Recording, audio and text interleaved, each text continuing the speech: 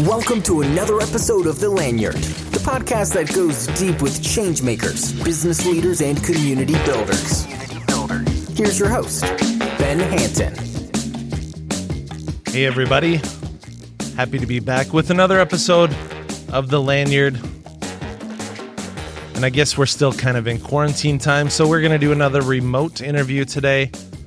Today on the phone, I have an author out of Sioux Falls, Amy Daws. Thank you for joining me. What's going on Thanks for having me. Yeah, what's going on with your day today? How does an author spend a typical day? Yeah, it varies for me depending on what point I'm at in a book or in a book release. I release about 2 or 3 books a year, sometimes 4 if I'm really ambitious.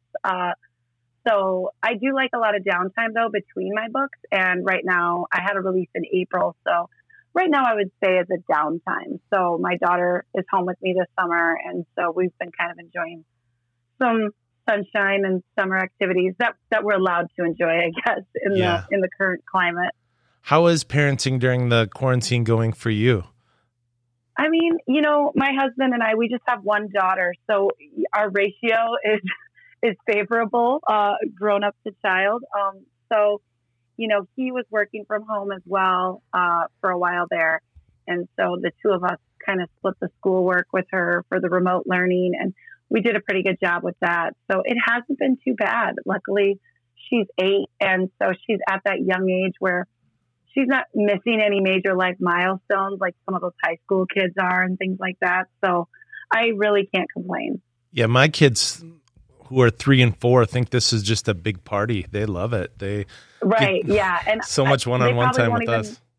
Yeah, they probably won't even remember, at least nothing significant. So yeah. Well, so the idea of putting out 3 books a year, maybe 4 books a year seems pretty audacious. I mean, that's an audacious goal. People in a lifetime may dream of publishing a book, and you have this big goal of kicking out at least a couple a year. Where did this begin, though? Did you know from a child that you wanted to be a writer? Writing was always easy for me growing up. The classes where I had to write an essay were always way easier for me to handle than, any math or science stuff. So when I was a kid, I remember I used to say I wanted to be a sitcom writer. But that, of course, usually involves some sort of a Hollywood trip and just moving somewhere that things like that are filmed. And so that was kind of a lofty goal. I actually went into television production, and I worked at the local Fox affiliate TV station in Sioux Falls, South Dakota for over 10 years right out of college. And I made local ads, basically. So I had some script writing that I did there, but that's pretty basic local stuff, But then during that time I was working there, my husband and I decided to start trying to have children, and we suffered a lot of miscarriages. I've lost 6 babies total. Man. So my daughter Lorelai is a little miracle. And I used to kind of journal some of the stuff that was going on, because I remember I always said to myself, I don't want to forget the bad stuff, because I know we're going to have a happy ending, and the bad gets me to the good, So after we had my daughter, I just decided to kind of start putting that all together into a book. I found a local author who wrote some fantasy, and she kind of helped me navigate the world of self-publishing. And so I published a memoir called Chasing Hope. My daughter's middle name is Hope.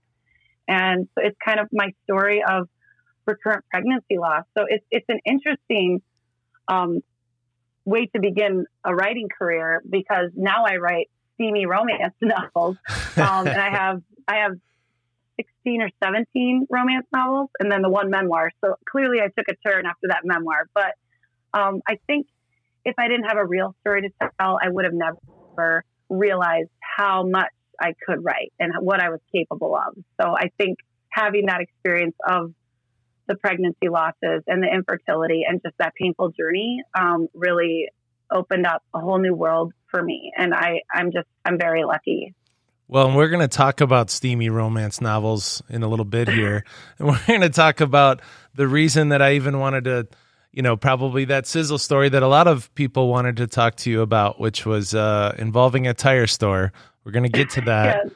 in a little bit because I discovered that story on Twitter. Somebody kind of rehashed the tale over a Twitter thread, and then I went down a rabbit hole of tracking down who this person is and is this for real, and that's why we're here. But so the book Chasing Hope there was a follow-up to it with Chasing Peace too. Tell me about that.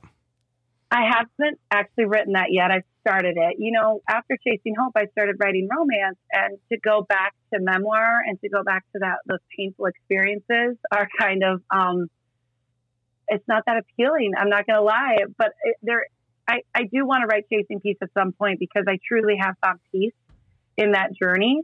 Because, like I said before, it opened up a whole new world for me. I've gone to signings in different countries now. Like, this is never a life I could have imagined for myself.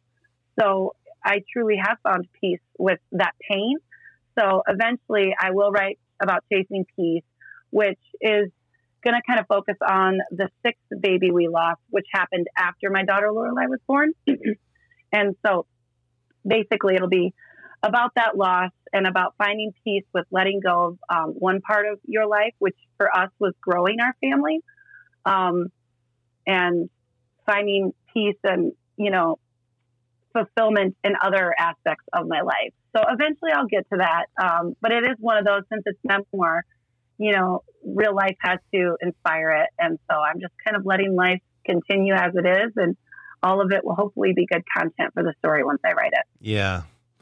Well, you talk about the KTTW production and commercials that you did, and I was on your LinkedIn profile, and there was a link to a sizzle reel that you had created on YouTube of some of your past work, and it was really it was like a time capsule because it was some of that early 2000s type production quality, which was really great for the time. And today it's just kind of like, wow, look at all the zooming in and zooming out. And I know, it's so cheesy, right? Yeah. The Stewart School was kind of Stewart Hair School was prominent in a lot of those ads.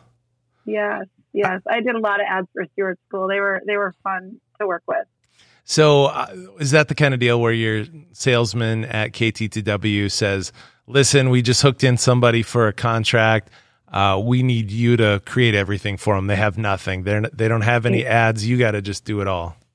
Correct. Yeah. I wrote the script. I shot the ads.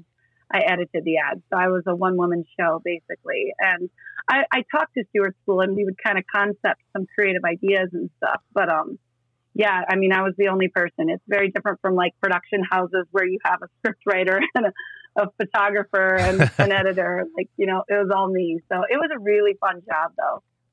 And when did that come to an end? Let's see. I've been writing full time for about 3 years now. So it was about 3 years ago. I got hired. I went to school in Iowa, at University of Northern Iowa, and my husband and we married the year before I graduated, and we decided to look for jobs in Sioux Falls because I have family here. And so, I found the Fox. I interviewed at Fox TV. Literally, I should say KTTW because it's very different than Fox Network, obviously. But I interviewed the week after I graduated, and I stayed there until the writing took off. So the writing, the first romance novel that you decided to write, how did that come to be? And I imagine that it's one of those things that you maybe have a inner dialogue about, like, who should I tell about this and what are their reactions going to be? And tell me how that all came to be. Well, I mean, when I released Chasing Hope, like, my family was all super supportive, obviously, because it was a very personal story, and it was very eye-opening for a lot of my family to read, the behind-the-scenes look at how hard that experience really was for us. And a lot of my family was like, oh my gosh, we had no idea. And so that experience was great. So everybody was super supportive. My hometown of Esterville, Iowa was super supportive. I had book signings there, and, it was a great experience. So I've been a romance reader forever, since my early 20s. So I've loved romance novels. And so I was like, gosh, what if I wrote an infertility storyline in a romance novel? You don't see that a lot because usually romance novels end with a couple either getting married or having a baby. Like there's always a happy baby at the end, you know? And I was like, what if I wrote a romance novel with an infertility storyline and they didn't get a baby? Because I always had this feeling during my miscarriage times where a lot of people, and they don't do this to be cruel or anything, but they give you the impression that your life will not be fulfilled if you don't have children. And I hated that because I lived with that constant fear that I might never have children. And so I just hated that fulfillment, you know, fulfillment can be found in a variety of ways, and having babies is great, but it's not the end all be all. So I decided, I think because my first romance novel had such a strong infertility storyline, I was able to give a lot of my inner dialogue and my narrative to that character. And, you know, it's definitely a tearjerker, but it's got a beautiful ending of a couple in love and no baby. And it's kind of this beautiful, like, it's almost like an alternate ending for me. You know, if my life had an alternate ending without my wonderful daughter, Lorelai. So I think, you know, my family, they were all super supportive. And, you know, my books have probably gotten steamier as I've continued writing and become more confident. And my family loves it. My mom reads all my books. My grandma won't read them, but she buys them for her local library. So they just support me in the ways that they can. So, and they've seen what great experiences I've had because of the world of books. And so, yeah, they're very happy for me. Did you have any butterflies in your stomach when you were telling people for the first time what you've been up to hey, Amy, what you been doing? Well, I'm actually working on, I love to read romance novels, and now that's going to be my career. Yeah. I mean, well, I didn't know if I could make a career out of it in the beginning, to be honest. You know, not many people can. So I think I was kind of quiet about it to people in real life. And I was kind of just trying to focus on this world of romance readers that I have a degree of separation with. So like, I would just imagine my local friends and stuff not reading it, even though many of them did, because I'm sure a lot of them were very curious. But yeah, it is kind of a nerve-wracking thing. But, you know, I think I've had so many friends and family members that we swapped books with. So we're all reading this stuff. You know, we've all picked up a steamy romance novel and talked about how much we loved it. So, you know, it wasn't really that far-fetched to come from me. And I'm kind of an outgoing personality anyway. So I think my family was probably like, and friends were probably like, yeah, I can see you're doing this. And so tell me about the genre itself. So when you're picking up one, what are you looking for? What makes a good romance novel? I mean, I hate to say they're formulaic, but they are in a sense because, you know, there's a meet cute where the couple meets in the beginning and usually there's some reason they shouldn't date.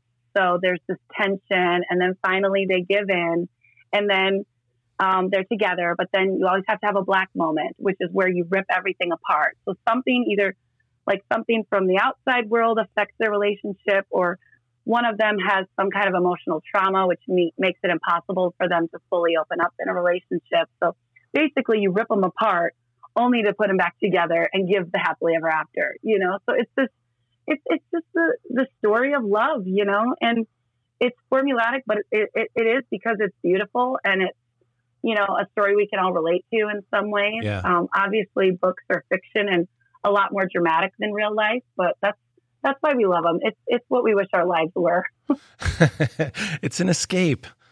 Yeah. So exactly. Tell me about the formula then. How do you put that into practice? Do you start off with just a nugget? Do you start off with a name? Do you work off of a theme, a series? Do you say, I know where the ending is and I'm going to find my way there? Do you not know the ending until you're halfway into a book? Tell me about your normal process.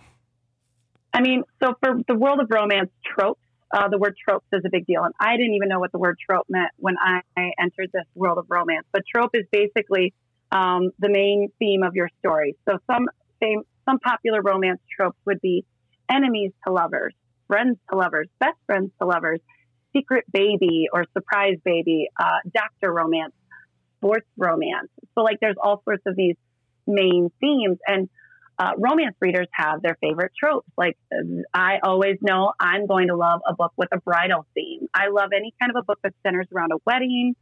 So usually if there's like a bridal cover, I'm always going to read that blurb to see what that book's about, because that's like catnip to me.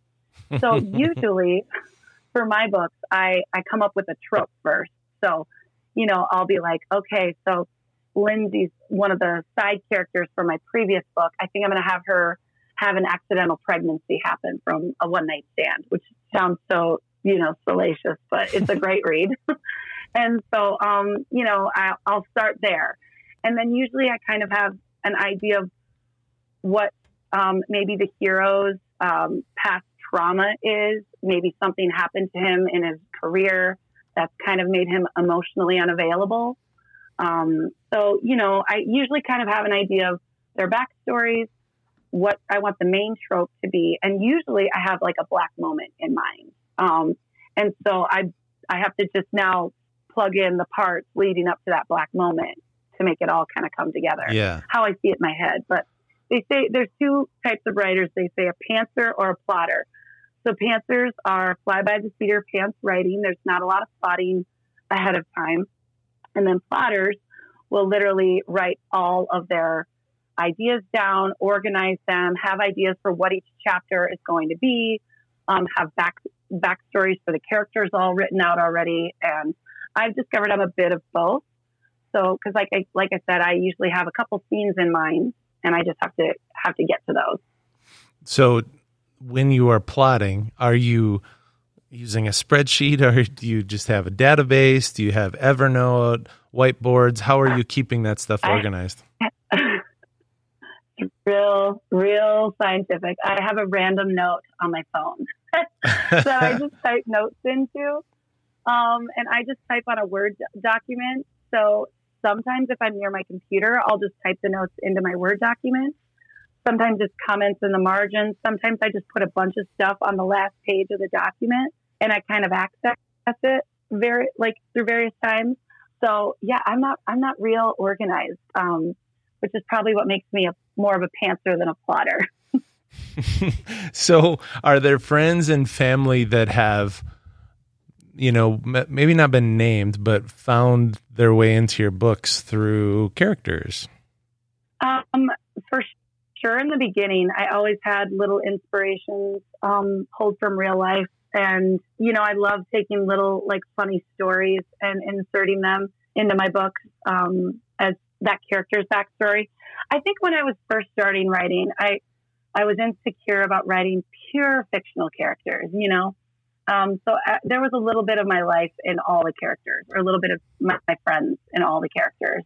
So that it's kind of funny to see how I've grown, because, in the beginning, my characters were all very similar to people I knew. And then all of a sudden I started writing sports romance with British soccer players, British footballers. And clearly I have no inspiration in my life to draw from for those guys. Like, my husband doesn't even like soccer, so he's completely not helpful there.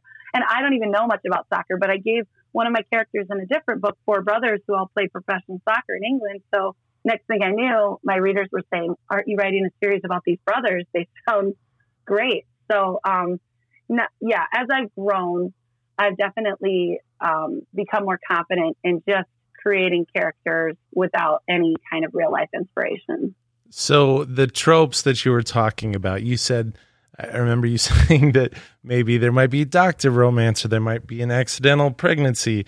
I read one blurb that said that awkward moment when an ER doctor has to inform you that you're pregnant, ...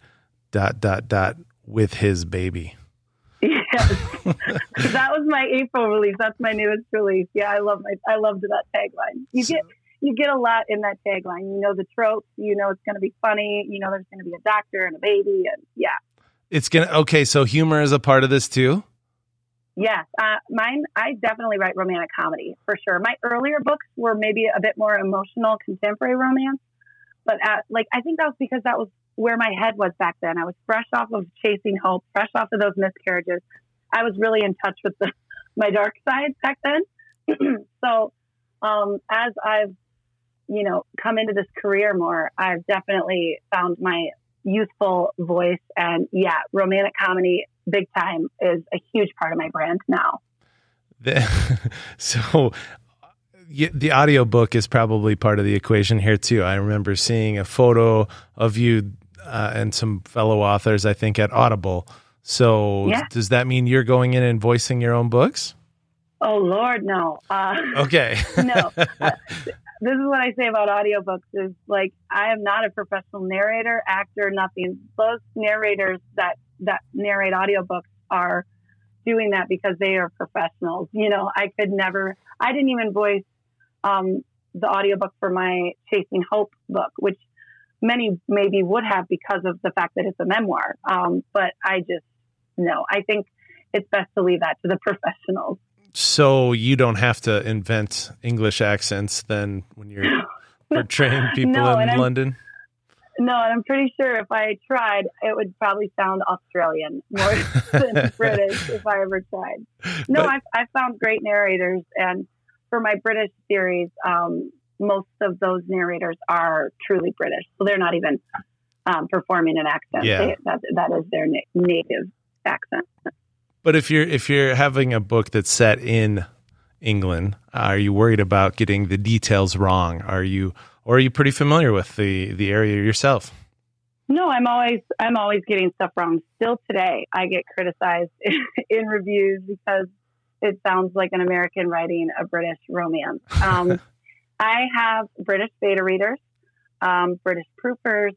I have people that, like multiple British readers that I've become friends with over the years that help me. But there's always going to be a critic, so like what I have done is great for those readers that help me, but there's somebody out there that's not going to be happy. And that's just fine. That's their prerogative. It doesn't bother me at all anymore. There's always going to be bad reviews too. That doesn't bother me. I actually like reading them. I don't know why. It's like some form of like emotional cutting or something. No, those bad reviews just draw me in. And I actually kind of learn a lot from bad reviews too. So I research though as much as I can. I do Google Maps. I, take virtual tours if I can find locations online. And so that kind of helps try to make it as authentic as possible. Well, let's talk about tires. So tell me, I guess I don't even want to tell the story. You should tell the story about tires. Well, it's just one of those things you can't make up. I'll tell you that. Like, it sounds like unbelievable because it kind of is.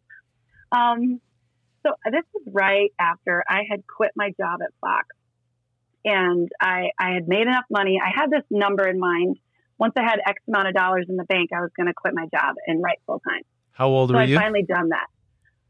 This was just 3 years ago, and I'm 36 now. So I was 33-ish, and maybe 32. And anyways, and I've been writing for about 5 years. So it took about 2 years before I finally had some books that took off. And so anyways, I quit my job. I was ready to work from home, and every single day I couldn't write. I was just like miserable at home. And I was like, what did I do? I should have never quit my job. Now that I have all this time, I'm like locked up. I can't think. I can't create. Like I never thought writer's block was even a real thing. I thought it was just an excuse people used. It was real for me. And I was like, oh my God, I'm eating my words now. I never should have said that. So you were sitting in an office at your house and struggling to get any output?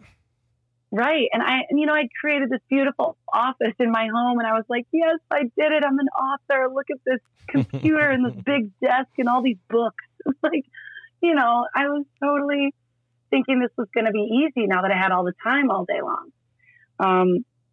That did not work. I was trying coffee shops and nothing was really working. Nothing could get me motivated.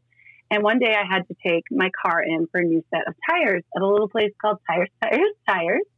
And my sister had told me they had a great waiting room with awesome complimentary coffee and cookies, and just, you should bring your computer there. So I did. And this is how I described it. Like I sat down, I got my coffee, I got my cookie, I opened my laptop, and it was like the sun shone down on me. I could hear like angels chanting. Like it was like this moment of like creativity just hit me out of nowhere. And I just started writing, and it was like, I've been so unproductive for so long. I couldn't believe it. I sat at Tires that first day for like 6 hours. So they told you your tires were done a long time ago. You can get out of here. They did. But they didn't nudge you to leave either. No, they didn't care at all. I mean, it's a big waiting room, and it's not like directly in front of the guys who sit at the front desk. So it's not like they even noticed. And so I just literally hung out there all day writing, and I was blown away. And, you know, a part of my job as an author is to connect with my readers on social media. So I'm talking about this on social media, and people are dying. They're like, oh my God, you wrote at a tire shop for 6 hours? Like, you weirdo. This is hilarious. And my sister was like, hey, my car needs an oil change. You could just take it for me tomorrow and go back. And I was like, yes. So I did it again, and it worked again. I got a bunch of words in their waiting room done. The guys didn't look at me too funny. Then I had another car I took in for a friend, and I'm posting about this all on social media every day because it's just so funny. And I got to like show people this awesome waiting room that has inspired me. And then because their waiting room's off to the side, I was like running out of cars to take in for service. I was like, you know what? I could come in this side door and nobody would even know I was here. Like they wouldn't probably even care if I didn't have a car for service. So like I snuck in one day, and that was really fun to post about on social media because people just were dying laughing at that. And I'm just assuming these tire shop guys, our paths will never cross on social media. Like they don't know who I am. Like I'm sure none of them are following a romance author in Sioux Falls. Small world though. I know it is. And it slowly kept erupting and getting bigger and bigger. And on social media too, I noticed all my posts were starting to get tons of engagement and reactions. And I'm like, geez, these people really like when I post about this. And so I kept taking more cars in for people. And the guys were kind of looking at me funny.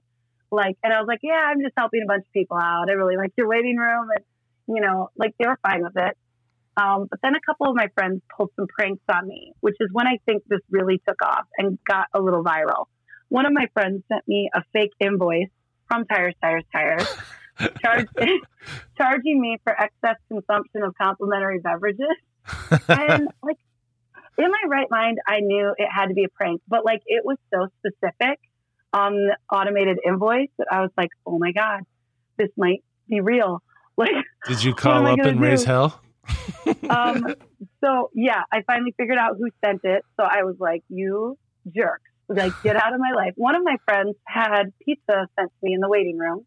That was mortifying. So yeah, that was just super embarrassing. But of course I'm posting about this because at this point, everybody's kind of along this tires ride with me. And then one day I get a message from Gary, the manager, on my author page on Facebook. And he said, hey, my name's Gary. I'm manager at Tires. I've heard something about an invoice that was sent to you. I just want you to know that's not from us. You're welcome here anytime. And we think this is actually really funny. And I was like, oh my gosh, is this like an opening? And so he's like, then he kind of messaged me again and he's like, why don't you come in sometime and we can talk? So I was like, oh my God, is this to go a couple ways? But let's do this. And I came in and it was like they rolled out the red carpet for me. They had Tires swag for me. They had my chair that I liked marked off with a sign that it was reserved for Amy Daws. Like they were so sweet and so funny. And of course, like romance land is just eating this up. Like this is like a true love story between me and Tires. It's ending happily. And yeah, it was just a really crazy fun experience. And eventually, bigger media outlets started hearing about it. BuzzFeed emailed me out of the blue asking if they could interview me for an article. And that's where I think a lot of other blogs picked it up, because then I started getting messages from these big mommy blogs. Because I took my daughter in one day, and so I had a picture of her with me. And so these mommy blogs with like millions of followers were like Scary Mommy. I'm sure lots of people have heard of that one. they interviewed me, and gosh, Canada Public Radio interviewed me. Like WGN in Chicago did a live call-in interview with me, and so did some Phoenix station. It was just this crazy like whirlwind that just blew up, because it's like this, mother sneaks into a tire shop to write her romance novel. And it was like a funny headline. That was just kind of one of those feel-good stories that made people laugh. And so, yeah, I mean, like I said, it's not something you can make up. And I have a great relationship with those guys still to this day. And it only grew when I decided to tell them I was going to write a romantic comedy about a romance novelist who sneaks into a tire shop to write. And so I did. I wrote my book, Wait With Me, and I wrote that book in 13 days. And I wish I could replicate that speed, but I can't. It was just one of those divine experiences of perfect inspiration. I didn't think too much. I just sat down and started writing. I was able to include a lot of the funny anecdotes that happened to me. None of the steamy stuff obviously happened to me. My husband and I are happily married. But happily could be steamy, right? Yes, it is, but just not that book steamy, not what we saw in the book. And we even shot the cover for that book in the Tires garage. Like, those guys were 100% supportive. They put me up on their marquee. Like, they have a digital marquee where they like run sales, and like they put my name up there on my release day when I finished a book. Like, just whenever they felt like it, they would throw my name up there and a little note to me. And like, they are just the sweetest. It's like the best love story ever. Well, I have a couple, I have a couple of thoughts about this. Number one is, first of all, when you have a name like Tires, and then you learn that they're doing oil changes, I mean, what's up with that? You'd think that they'd be so focused on tires that, if their name is Tires, why are they doing these other things? But second of all, good on them for doing really great brand management by not being jerks, not being idiots, and actually just embracing it and saying, look at all the awesome publicity we're getting, and isn't this just cool because life's weird and now we've got something that's happened to us that's cool. That's just awesome. Yeah, they did. And yeah, they do everything at Tires. A lot more than tires. So that's why it was so easy to keep taking cars in for service. They were really great. And they're a very Christian-based company. And because I write steamy romance, I think there was some fear that maybe this isn't a good publicity. But I think once they met me and got to know me and see that I'm not some, strange or peculiar, like, smut writer that, has I don't know what they were expecting. Once you told them it's literature, you were fine.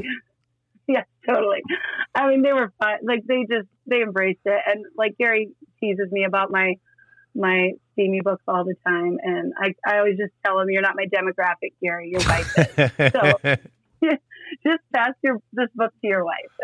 So, and I'm like, I had a book signing at Tires, and one of their drivers, an older guy, lined up at the signing to get a signed book for his wife. And I was like, this is just like the sweetest moment of just, a business and employees embracing something that's totally outside their comfort zone and not a natural pairing, but it just goes to show people can connect on so many different levels. And I don't know, it's just one of those experiences I'll never forget in my career. Well, my mom is, going to be mortified that I mentioned her on this podcast, but, she's one of the many ladies that you might not suspect has romance novels. But as a kid growing up, you find those paperbacks that has some sort of like head poking through a cover, and then you open it up and there's a larger scene in there. And of course, the cover is such a compelling reason to have a romance novel, I would assume. So how does somebody starting off not only write a romance novel, but get the right artwork to go with it to fit the genre? Boy, my mom had a bunch of those old, I call them bodice busters. The period like Fabio romance novels where he's standing behind the woman and her dress is opening just at the top. And it's very passionate, you know. Well, don't even get me started about the time my mom transitioned to audiobooks and we were going to Watertown to get a pair of slacks from Herberger's, and mom's popping in the audiobooks, and I'm just sitting over there blushing, you know, while my mom's listening. Oh my gosh. That's a terrible thing for a teenage boy to go through. Riding 45 minutes with your mom who's now found audiobooks. Right. I'm sure you're scarred for life. Clearly you're still thinking about it. Well, and they use those, you know, terms like loins, you know, and it's like, wow, what a sexy term. I know. It's horrible. Bring me your loins. There's lots of cliches in the romance world. It's a tough business, I'll tell you. Oh, I don't even remember the original question. Well, we were talking about artwork and how did you get the right artwork as a new author into the genre? I mean, my artwork has definitely progressed as I've gotten more experience and more visibility in the industry. I mean, really just looking at the romance top 100, at the very least, you'll see kind of where the trends are. And abs, men's abs are huge, especially like my sports romance books. That was that was a series that really took off for me. And sports romance lends itself well to a hot guy with abs on the cover, you know? And so we shot a guy locally. Actually, we shot him in the Fox studio after hours one day and kind of used that, you know, controlled setting for a studio shoot of this guy who's a model and works out and has a great, like, he's got some bodybuilding experience. And so, you know, we shot for a couple hours and I used that shoot to cover my whole Harris Brothers series. And so for me, once I started embracing how much romance readers love abs on covers, that's when I really started to sell. So abs are a thing. I've been going about my life exactly wrong because I'm in the beer business and we destroy abs. Oh, yes, you do. I've been telling my husband I'm saving him for the cover of one of my dad bods. Yeah. Yeah, they keep saying that's going to be like a trend, but you're saying you're not really seeing it in the sales. You know, I'm not currently, no, I'm afraid not. Because again, it's the fantasy, it's the escape, it's just, you know, having a little tease. I usually cut the heads off. Anything different than my husband. Yeah, right, exactly. I usually crop it though, so you can't see their face, because I do like for the reader to kind of fill in the face in their imagination. Yeah. You know, because everybody's got different tastes on what they find attractive, so it's kind of more of a mystery that way to not show the whole face on the cover. But yeah, I mean, abs are a big part of my brand now, clearly, because basically after my first series where I did couples, you know, embracing, I went to abs and I've never looked back. And I think at one point you were spreading dirt or mud on some abs. Yep. That was that first shoot we did at the Fox studio there. And, when I decided to write this sports romance series, I was like, man, abs are such a big thing, but how can I make mine different? And I was like, what if he has like mud on his abs? And honestly, I don't think any soccer player would ever get that muddy in a game. So it's, again, the fantasy of it and, you know, the suspension of reality that we take with that. But yeah, I helped rub that mud on the model for that shoot. And that was a very interesting experience because my husband, he's a beautiful man, but he does not have abs like that. So it was funny. It was a fun experience, and my readers die for that story because, you know, they're all very intrigued by the behind the scenes stuff too. So how's your husband been during this whole process about what you're doing with romance? Does he engage in does he talk through plots with you? Does he just kind of say, good job, and I don't want to hear about it? Or is he pretty involved in the process? He'll talk through stuff occasionally. You know, writing is a very emotional experience, and I have high highs and low lows, and he kind of has to ride that wave with me, unfortunately. And self-doubt and self-hatred are a very prevalent part of my process, I've learned. where I just think this book is terrible. It's going to perform terribly. Why am I doing this? I hate this job. I hate my career. Like, you know, and I love it. Like, clearly I love it. It's just a part of my process to get down on myself because I think it's a part of what pushes me to try harder with every book. So unfortunately, he really has to bear that insanity that comes along with every single book and every single release. And he's great, though. I mean, now I think he realizes it's part of my process, and he doesn't patronize me and like pat me on the head, but you can tell he's like, I can't wait for tomorrow. She'll be a different person tomorrow, you know. But he doesn't get too worked up by my emotions. So the career at 36, there are, I would imagine, a lot of options in front of you. But some of the things that come to mind for me as an outsider is just saying, what about podcasting? And what about getting signed by some imprint? Or what about licensing these characters in case they could ever be optioned into a movie or something? Tell me about what else lies out there for you. Well, one of my books is optioned for film, actually. My tire shop book, Wait With Me, the one based on the romance novelist who sneaks into a tire shop to write and gets busted by a hot mechanic. Wait With Me has been optioned for film by Passion Flicks, which is a semi-new production company that came out like maybe 3 years ago now. And they have been turning romance novels into movies for a few years now. And they're kind of like a Netflix where it's a subscription base. You can access it through Amazon. You know, sign up. You know, you can opt in and certain channels, pay your subscription. Yep. So you can get it on your television. It was when they first started out, you could only watch it on your computer. So now they're through Amazon, which is great.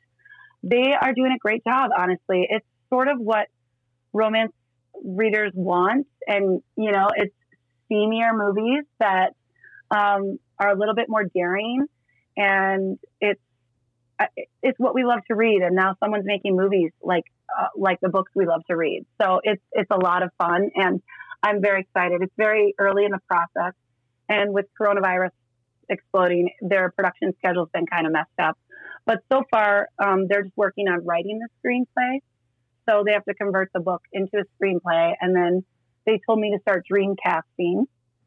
But obviously they are lower budget. They're not Hollywood budgets, you know, so we're not going to get like a Hemsworth brother or anything like that. But it's super fun to just like, you know, find these actors and models out there who have dabbled in acting to see what they could do or like how they'd look in my movies. I can't wait. I cannot. It's still a little bit unbelievable that like they're actually going to make it into a movie. So, but that's fun. And I'd love to see more options. Honestly, I've been talking to an agent because the film industry is very hard to tap into. Like the publishing, you used to have an agent who sold you to a traditional publisher, and then you got a deal, and then you wrote the books and they published them for you. With indie publishing now, like self-publishing is so easy, and you know, it's a business and you have to treat it like a business and research and know your craft. But I've had a great experience. You know, the fact that I could do this on my own is very telling that it's a successful way to publish books. It's kind of the new norm now, honestly. Traditional deals aren't as popular as they once were. And like romance is a beast in the book industry. Like one of the top earning genres is romance. And so there's a lot of amazing, incredible women out there making 6-figure, 7-figure incomes, self-publishing. And it's cool to be a part of that very entrepreneurial sort of industry. So yeah, I mean, as far as the getting options for film and stuff, that is kind of more agent focused, and I'd love to see my Harris Brothers picked up somewhere. Is there anything in the podcasting world that's approached you or that interests you? I mean, I just think about how people automatically get it downloaded to their phone and it's just automatically delivered to them, and how that could potentially be an advantage for what you're doing. So when you say that, do you mean like a business podcast, or like where we talk about the romance world, or like reading books, or how, what way are you? I guess what I'm thinking about is we had a guest on the show, Sarah Warner, who has the Girl in Space podcast, and it's a fiction podcast with voice actors, and it takes decent amount of production to do. I mean, it took her quite a bit of time, and she has, these actors from around the country to put it together. But she's in Sioux Falls, South Dakota, and then that got optioned into a movie also, or some TV. And it's just, I think she created this incredible fandom from it, and they send her out to these conventions and want to hear how she created Girl in Space. So you're already creating the story and the narrative, but somehow the production of how it's delivered just maybe changes. Sure. Yeah, that sounds awesome. Honestly, I think there's lots of things that some authors do as well that maybe have a little more staff to help manage it. Yeah, because right. For me, I understand. You just got to ship. Got to get your work done. Yeah. Exactly. And nobody can write the books for me. So my time is always best spent writing. Yeah. So to think about managing a podcast world feels like a little overwhelming to me, but I know there's authors out there doing it. And, some of them have, bonus scene audiobooks on their website, and things like that. But I mean, the sky's the limit, really. For me, I can only do what I can do. And that's just writing the books. And I mean, I do have foreign deals. So I have foreign translations happening all the time. I think I have deals with 7 countries right now. Oh, that's cool. So, that's another part to grow my business that doesn't take a lot of time from me. Well, normally it's just. Even though I might have suggested some of those other things, I think your approach is probably the position a lot of people should take, which is to say, I have something that's working, I'm good at it, and if I waste my time, or not waste my time, but split up my time into these other projects, my main product doesn't get delivered. So I think that's a good position to be in, is to know what you're good at. But I also wonder that if you had this plan at KTTW to say, when I get enough money, I'm out of here because I want to do my own thing. And now you're only 36. The question is, what do you see yourself doing in your 40s and your 50s?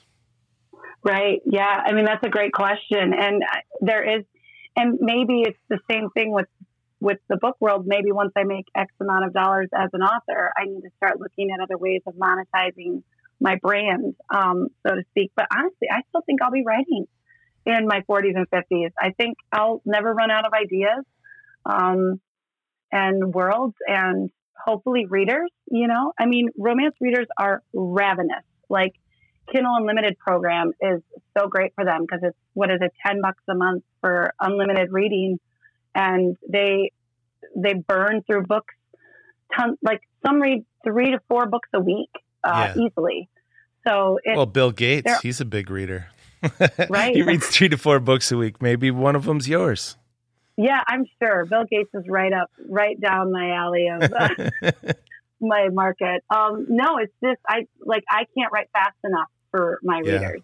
So I honestly think as long as I keep writing and keep promoting and running sales and staying relevant, I could see myself doing this for a while. But the other nice thing is this at some point does become passive income, because just because I write a new book doesn't mean those old books go away. So I'm very lucky that this will be money I will make in retirement.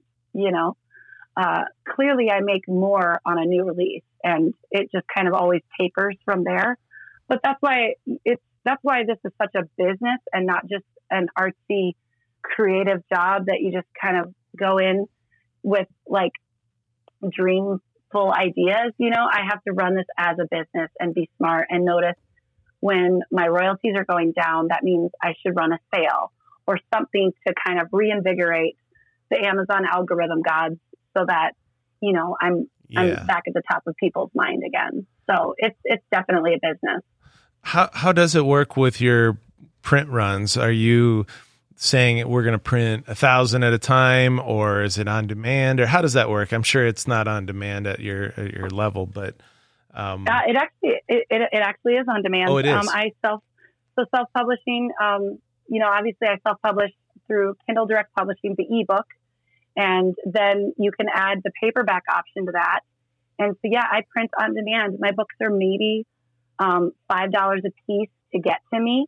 If I just order, let's say 100 books, because I do sell off my website. So if I have to mail books out that people want signed, I'll order a box of 100 books to me, and they're maybe $5 a piece. Obviously then I put the retailer price on Amazon so people can just buy it directly off of Amazon as well. So if I wanted to buy a paper book from Amazon or paperback from Amazon, Yep. And I hit buy now, does that mean that the machine's printing it at that moment, or does it mean that they keep just enough on stock based on their algorithms of how much to keep in stock? I think it depends on the book. Like, so here's what I'll notice right now, my new release in April, like I just had to order 50 more books to mail out to people. And I had to order 50 of my latest release. And then I was low on one of my older titles. Those 50 books showed up a lot quicker. I'm still waiting on that older title. So my guess is Amazon probably prints extras of a book that's performing a certain way on Amazon, where they feel like we can get rid of this inventory eventually because she's selling X amount per day. But this older title, which I'm probably barely selling anything of per day, they probably had to print it. So that's why it takes longer. But most of the Amazon books are Prime. So I do not know how that works. If they just like get it out to so as an author, I'm ordering from a different area than a reader would who's buying the retail copy on Amazon. Mm-hmm. So, if they're doing a mass print for the author, they probably think they can take longer. Whereas if they're telling this reader, you can get this book on Prime, they're going to get that book printed quicker for them than they would for me. Oh, sure. Yes. Yeah. So tell me, kind of the last thing I want to talk about is why do you live where you live, and is that an advantage in what you're doing? Yeah. I'm just a Midwest girl at heart. I grew up in Northwest Iowa. Sioux Falls was where we went to go shopping for back to school clothes and things like that. And family's important to me. My parents are only 2 hours away, and they live on a lake. And this summer, we rented the house next door to them because of coronavirus, and just trying to social distance to still see them. And I feel very lucky because, I know there's so many people out there that can't see their parents because their parents are a plane ride away, and that's not safe at this time to fly or something like that. So, both of my sisters live here in Sioux Falls too. My husband's got two siblings that live here in Sioux Falls. It's just, Sioux Falls just kind of became the place that a lot of us decided to live. It's kind of that perfect big small town, where it's a big town with lots of amenities, but it doesn't feel like a huge city. So, I don't know.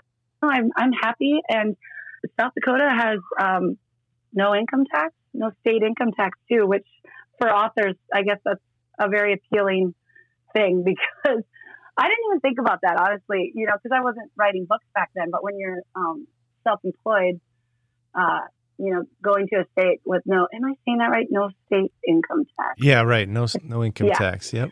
Is a big savings. So I guess I have that perk as well. So there's no reason to move somewhere else because you can do what you're doing from anywhere, and you just happen to love where you live. Is that another way of saying that? Yeah. I do. And I travel for book signings and stuff. I went to Rome for a signing last year, and I've been to London a couple times. So like if I need inspiration, I can travel to it, and that's kind of fun. But really, I don't need to, I'm not that immersed of a writer. I think sometimes for some writers, they get so bogged down with thinking they need to research and figure this out. But ultimately, we're just telling a story. So if you're a good storyteller, like I told you before, I maybe get criticized that some of my books sound too American when they're supposed to be British. But if you're a great storyteller, people forgive that, or they don't notice it. Or by the end, they don't care anymore because it was a great story. So I don't let myself get too bogged down in making sure every detail is super on point and authentic and everything, because I'm just trying to tell a love story in the end. And so I don't know, it's a wild ride, but it's fun. Well, I think it's really awesome that you've found out what you're good at and you figured out a way to make a living in South Dakota. That's always something I'm interested in hearing about. But how can people learn more about you, Amy Daws, and your work? Yeah. My website is just amydawsauthor.com, and that has all my social media links. So that's probably the easiest way. And links for my books, which are all available on Amazon. You can see all my titles under my author profile on Amazon. So if you just search Amy Daws and click on my name, you can see everything there. And all my books are in Kindle Unlimited too, because like I said, those romance readers love Kindle Unlimited. So that's a great option for people that are reading on a budget. And do you have books on Audible then right now too? Yep. All my books are on audio. I love audio. And some of them are duet style narrated, which is really cool. I always say it's like a movie in your ears because the narrators actually talk to each other in the scenes. So they're not reading each other's dialogue. Yeah. So that's really fun. My Harris Brothers is all duet style narrating. And I've noticed people that struggle with audio usually haven't tried duet style narrating. And once they do, they're like, this is what I've been missing, So that's kind of fun. Excellent. Well, thank you so much for telling your story. And I can't wait to see what else comes your way. And just really, really cool that you found a way and are shipping. There's so many people that find excuses to not get something done. And I'm excited to see anybody who has output and says, you know what, I can do a couple books a year, maybe more. That's pretty awesome. Yeah. It's been a fun ride, and thanks for having me today. This was nice. Well, and we'll be back next week with another episode. I shouldn't say next week, during quarantine times here, who knows, but we'll be back soon with another episode of The Lanyard.